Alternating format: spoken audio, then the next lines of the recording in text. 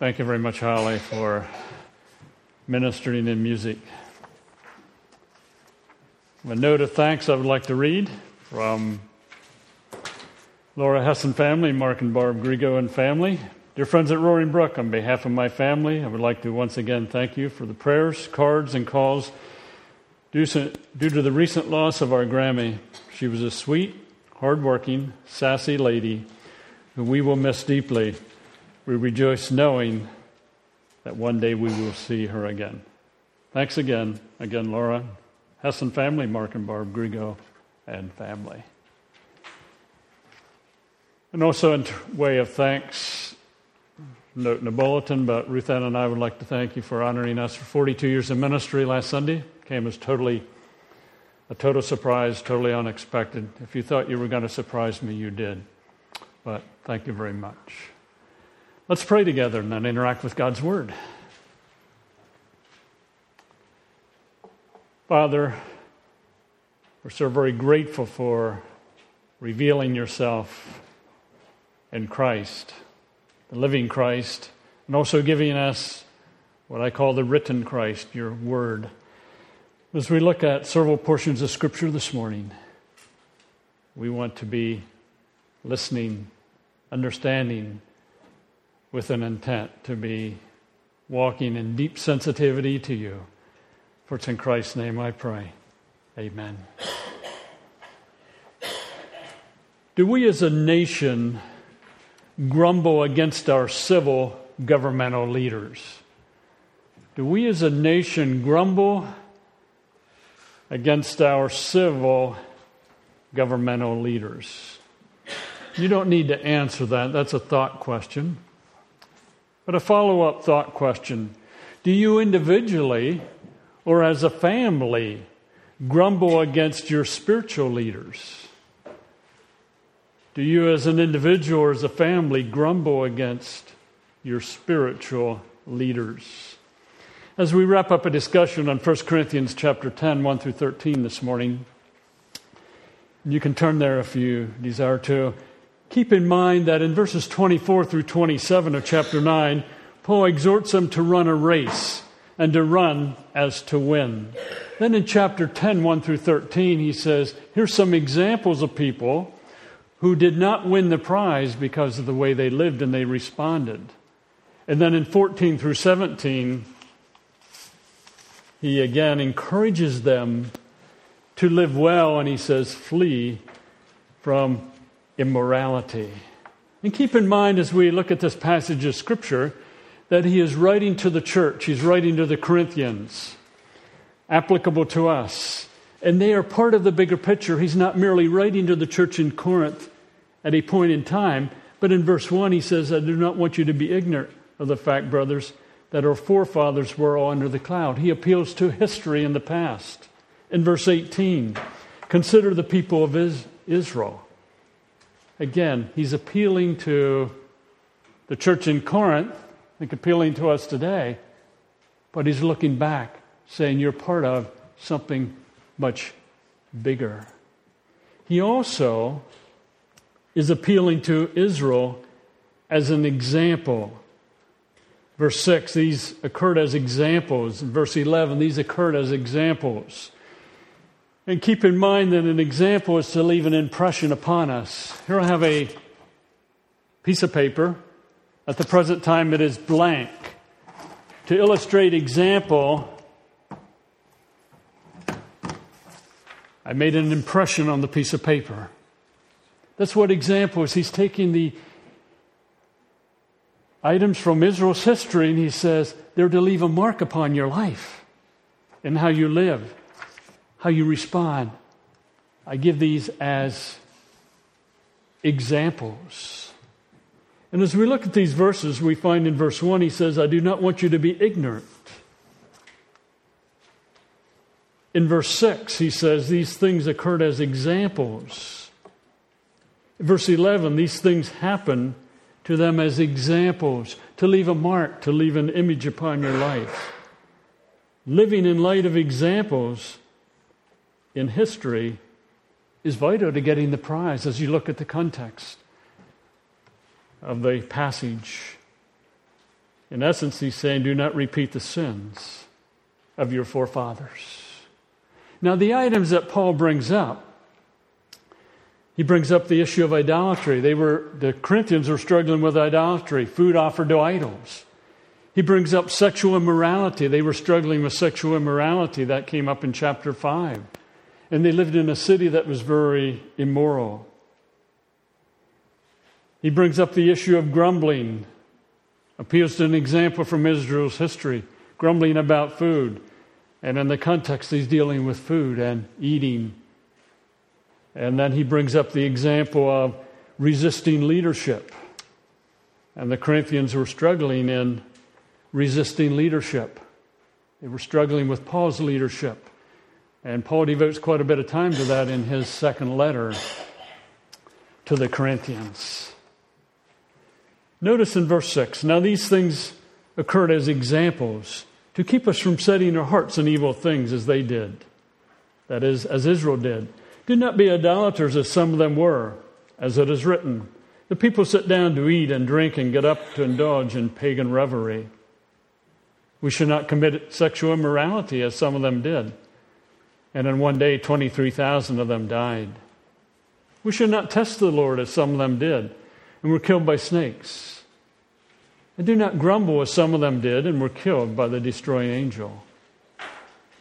These things happened to them as examples and were written down as warnings for us on whom the fulfillment of the ages has come. So if you think you're standing firm, be careful that you don't fall.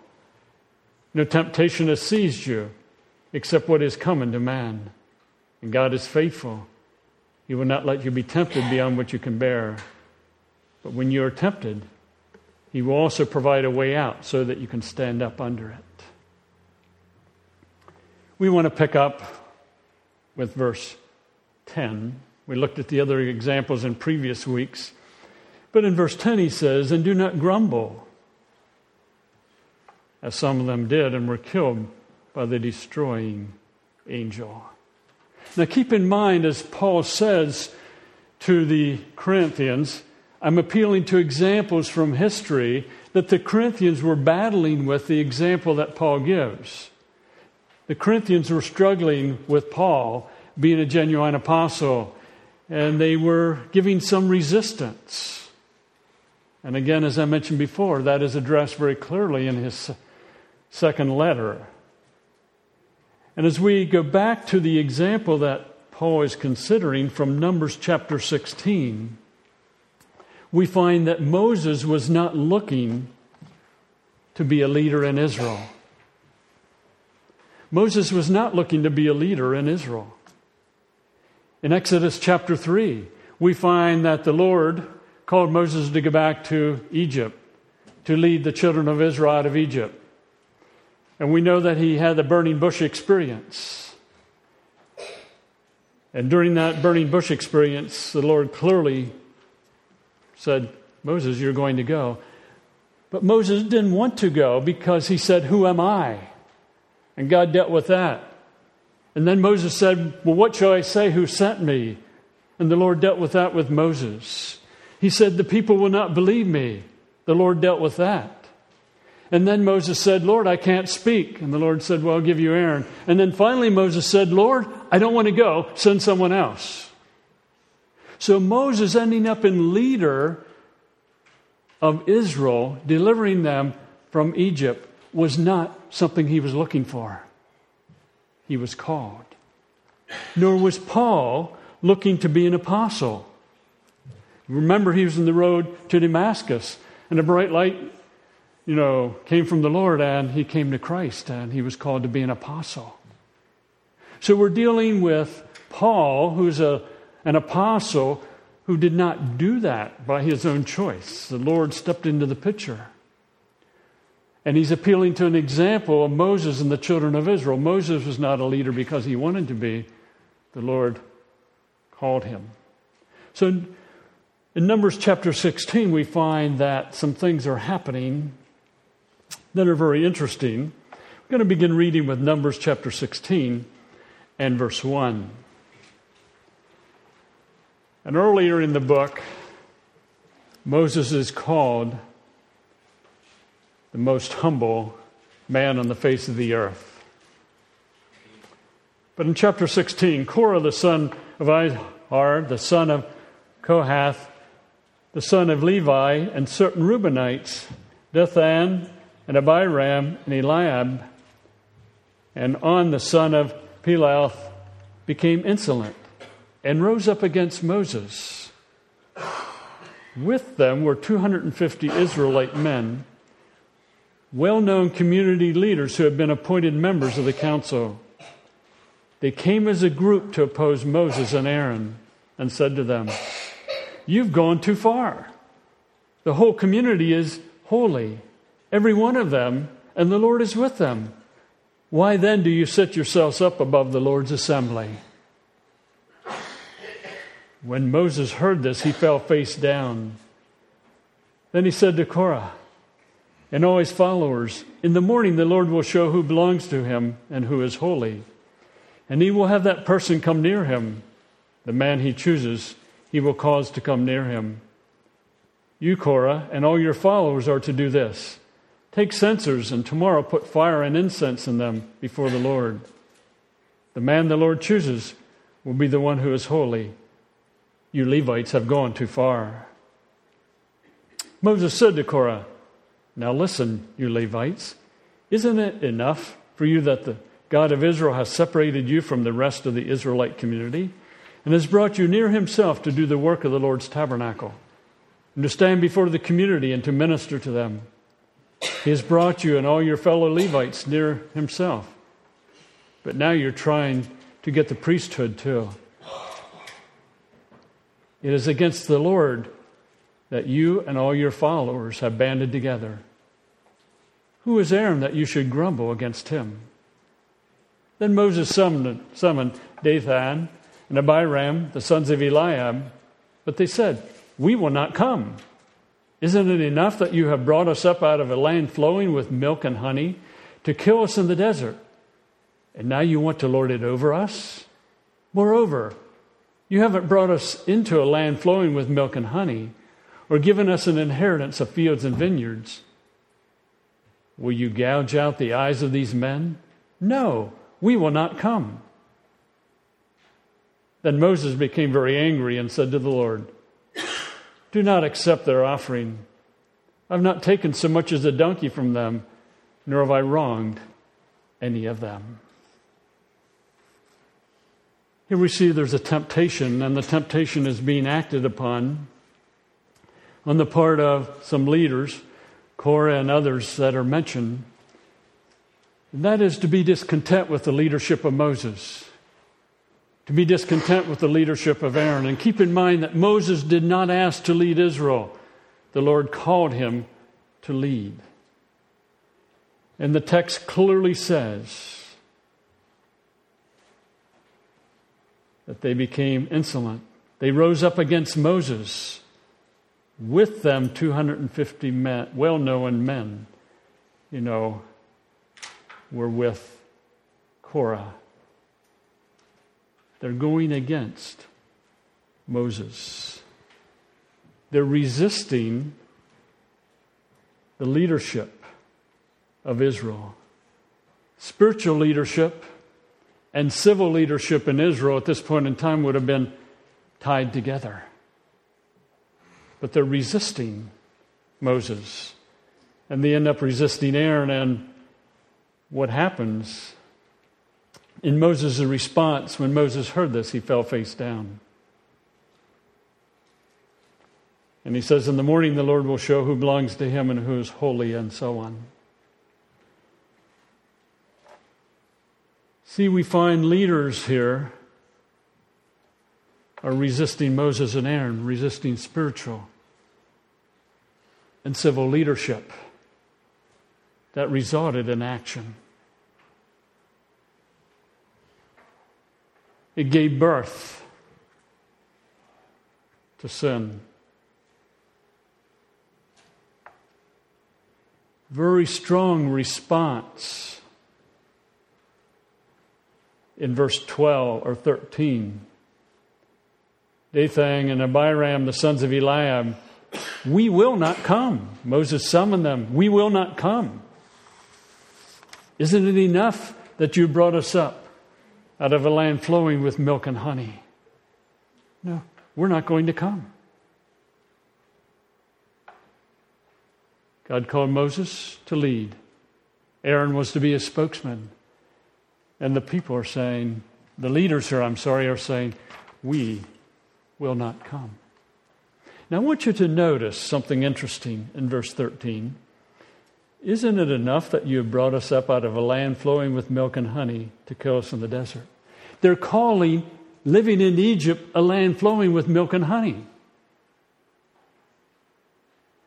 Now let's go back to Exodus chapter 1. Exodus chapter 1. We'll come back to number 16 in a few minutes. Exodus chapter 1. We know that Abraham gave birth to Isaac. Isaac gave birth to Jacob. Jacob and his sons ended up in Egypt because Joseph was there, to preserve the nation. But in Exodus 1, what did Israel have it like in Egypt? Exodus 1 in verse 11. So they put slave masters over them to oppress them with forced labor. They built Pithom and Ramses as store cities for Pharaoh. But the more they were oppressed, the more they multiplied and spread. So the Egyptians came to dread the Israelites and worked them ruthlessly. They made their lives bitter with hard labor in brick and mortar and with all kinds of work in the fields. In all their hard labor, the Egyptians used them ruthlessly. Look at chapter 2, verses 11 through 14.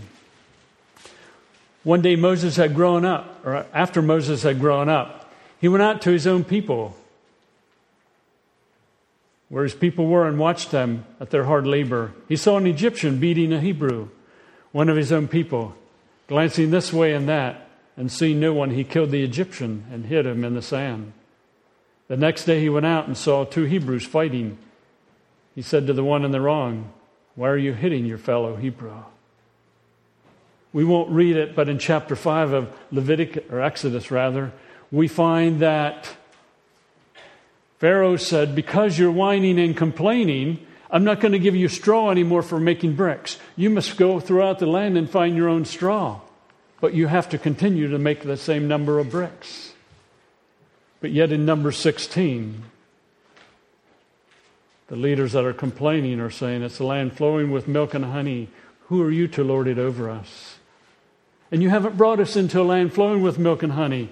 They forgot that in Numbers 13 and 14, they refused to enter the promised land.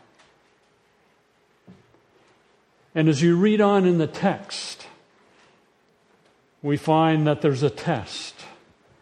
They're to come with Moses and Aaron with censers. But I want you to notice in verse 28 of chapter 16. 28 of chapter 16 of Numbers.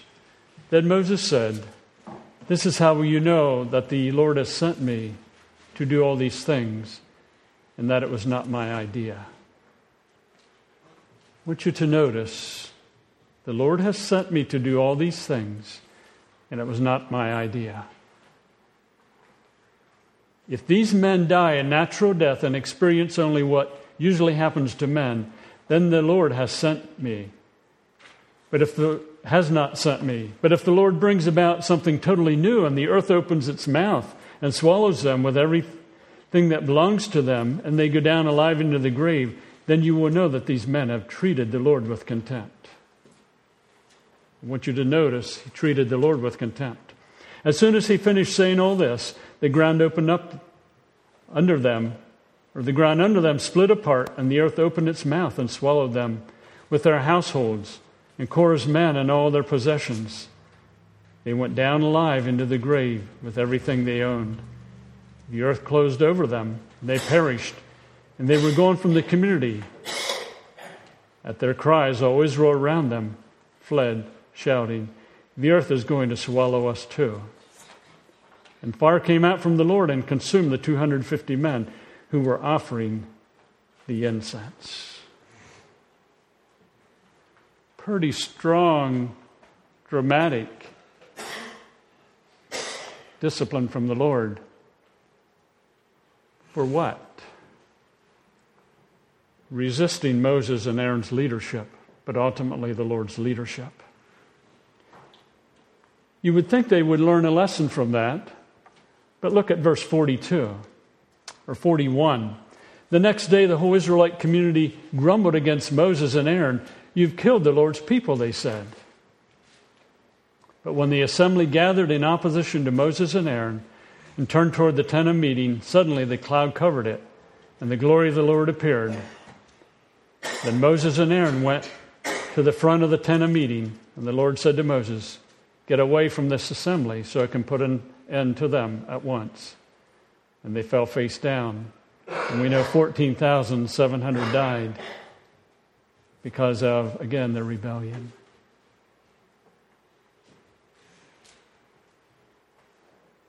Paul says to the Corinthians, in light of the fact that the people in Egypt were haughty and didn't listen, that they rose up against Moses, they opposed Moses and Aaron. They were the Levites involved in worship. And in the process, they sinned against the Lord. Paul says, Corinthians, I'm giving this as an example. The Lord gave it as an example. He wanted to make a mark on your life. These examples in 1 Corinthians, coming from Israel's history, are to leave an impression upon your life. Israel opposed a humble leader, Moses, and another humble leader, Aaron. Even though there was judgment, as I mentioned, they continued their rebellion, their grumbling. The Corinthians were complaining against Paul. Paul says, here's an example. I want it to leave a mark upon you. Think about some examples. First of all, the primary application, grumbling, discontent with spiritual leaders, and then secondary, other God-given authorities.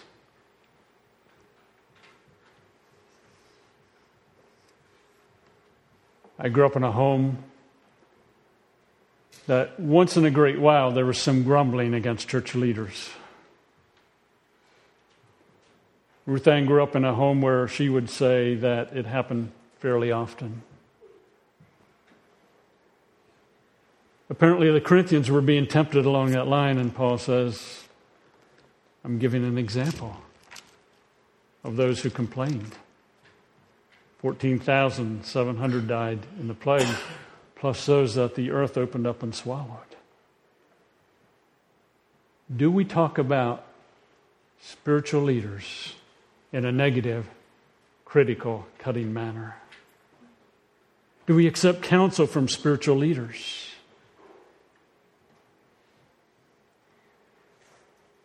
Down through the pages of church history, and I shake my head sometimes and think, Christ continues to work. How many divisions have there been? And those divisions often come about because there's discontent with leadership. How much complaining is there against spiritual leaders without going to the spiritual leader and seeking to address an issue? How much complaining, and this is bringing it down to another level, is there by children against parents who are to be leading them spiritually? On a secondary level, some examples. Complaining about civil authority for Israel. Civil and spiritual would have been known the same leaders at that point in time. Question, I'm not looking for an answer. How much dead time would there be on TV, radio, internet, if all criticism of political leaders stopped. Just challenging us to think. For those of you who are in school, how often do you complain against or about your teachers? I can say that because I did. We had a Mrs. Smith in high school, Biddy Smith.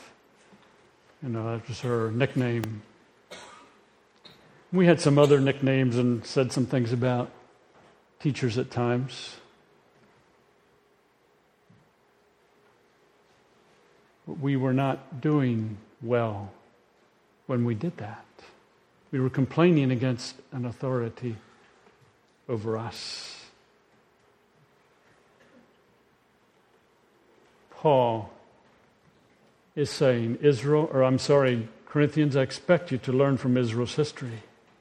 God expects us to respond to His grace by considering church history, learning from church history, Israel's history. Shouldn't limit it to church, but limit it. And then in light of church history, evaluating our lives and living accordingly. So in light of Numbers chapter 16, how do we respond to spiritual authority?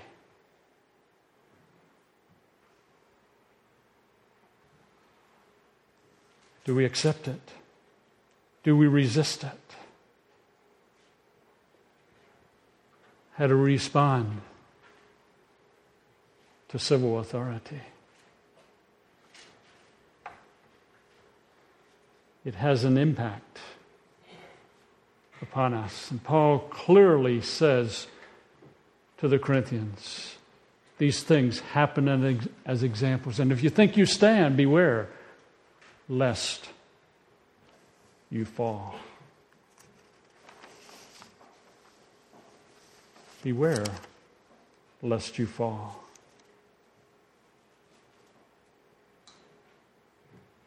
I've lived in the greater Wyoming Valley for 42 years. And as I've lived in the Wyoming Valley 42 years, I've seen examples of those who grumbled against spiritual leaders. I think of two men that in my 42 years of living here grumbled against the spiritual leaders. And I say grumbled against the spiritual leaders. They're spiritual leaders. Creating tremendous influence on many people in a negative way, which continues even to this day. They thought they stood,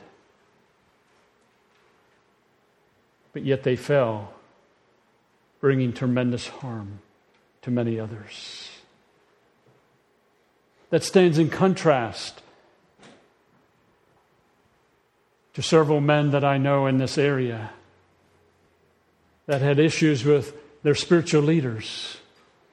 And they followed the biblical pattern of going to their spiritual leaders and talking to them and discussing some things and resolving some things, and those leaders being addressed and things were worked out. And that had a tremendous impact in a very, very positive way.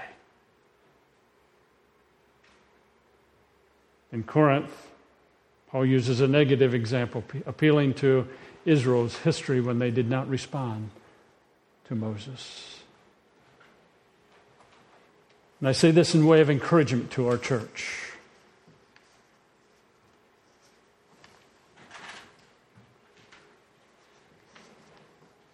I think we all know that in recent months we are going through a difficult period in history, in our church history. And back in December, we as leaders, we as elders and deacons, and myself would have said, when it hit the news media, that our church the church was raided, and then that was on the news and so on. Scott would have stood up one morning and I would have encouraged the same, and we'd done that a number of times along the way. Trust leadership. We can't explain everything, but trust us. Accept our leadership. And then we know that we had a situation in early February where, again, the search warrant was unsealed and the news media was all over that. And some things that you were not aware of became much more out in the open. But during that 2-month period, 60 days, and I say this to your credit and to your praise, I did not hear one person grumble. You may have, we don't know what's going on here, you got to tell us. But at least I didn't come back to me, it didn't come back to the board, I don't think. That was following leadership. That was learning from example of Israel. And I say that to your praise, to your credit. That in life sometimes we follow leadership. Even though we don't understand. Israel didn't, their leaders were not happy with Moses and Aaron's leadership. They resisted. And my encouragement in the future is that we follow leadership. We're in the dark to some extent as leaders, as a church at this point in time. What does the future hold? We can't speak with dogmatism. Just as I and the elders and deacons need to trust in the Lord. You trust us as we seek to lead. So I and the leaders are somewhat in the dark. Again, we don't know what the future holds. But we follow our leader. Paul says, there's no temptation taking you except what is common to man. And God is faithful. He will not let you be tempted beyond what you can bear. But when you're tempted, He will provide a way out so that you can stand up under it. The Corinthians were not the first to be tempted to resist leadership. The Israelites had been through that. If we're tempted to resist leadership, we're not the first. The Corinthians had been through that. Israel had been through it. But God is faithful. He will not let you be tempted beyond what you can bear. God had made a way for Israel to come through their temptation to resist Moses and Aaron's leadership. They chose not to respond. Paul says to the Corinthians, there's a way that you can respond to this. And he says more about that in 2 Corinthians. And the same is true today. But when you're tempted, He'll provide a way out so that you can stand up under it. So we look at the examples from Israel's history. Let them make a mark in our lives and live and respond in light of that. Let's pray together.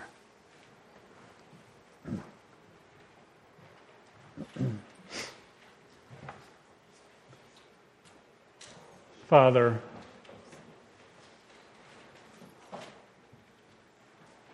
we know that we as a body of believers don't live in isolation from history. We live in light of church history. We live in light of the history of the Corinthians.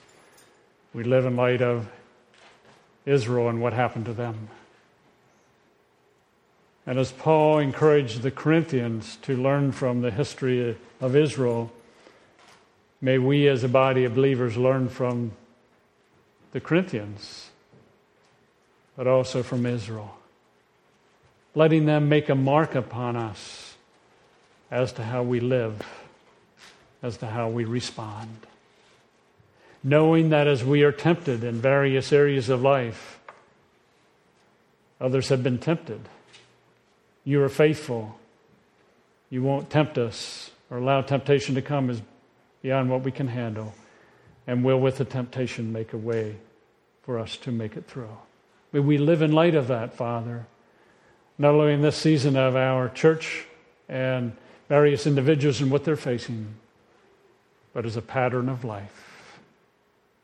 We love you, Father. We want to be faithful to you. And we know you can do beyond what we can ask or imagine, and we want to live in light of that power at work in us. For it's in Christ's name I pray. Amen.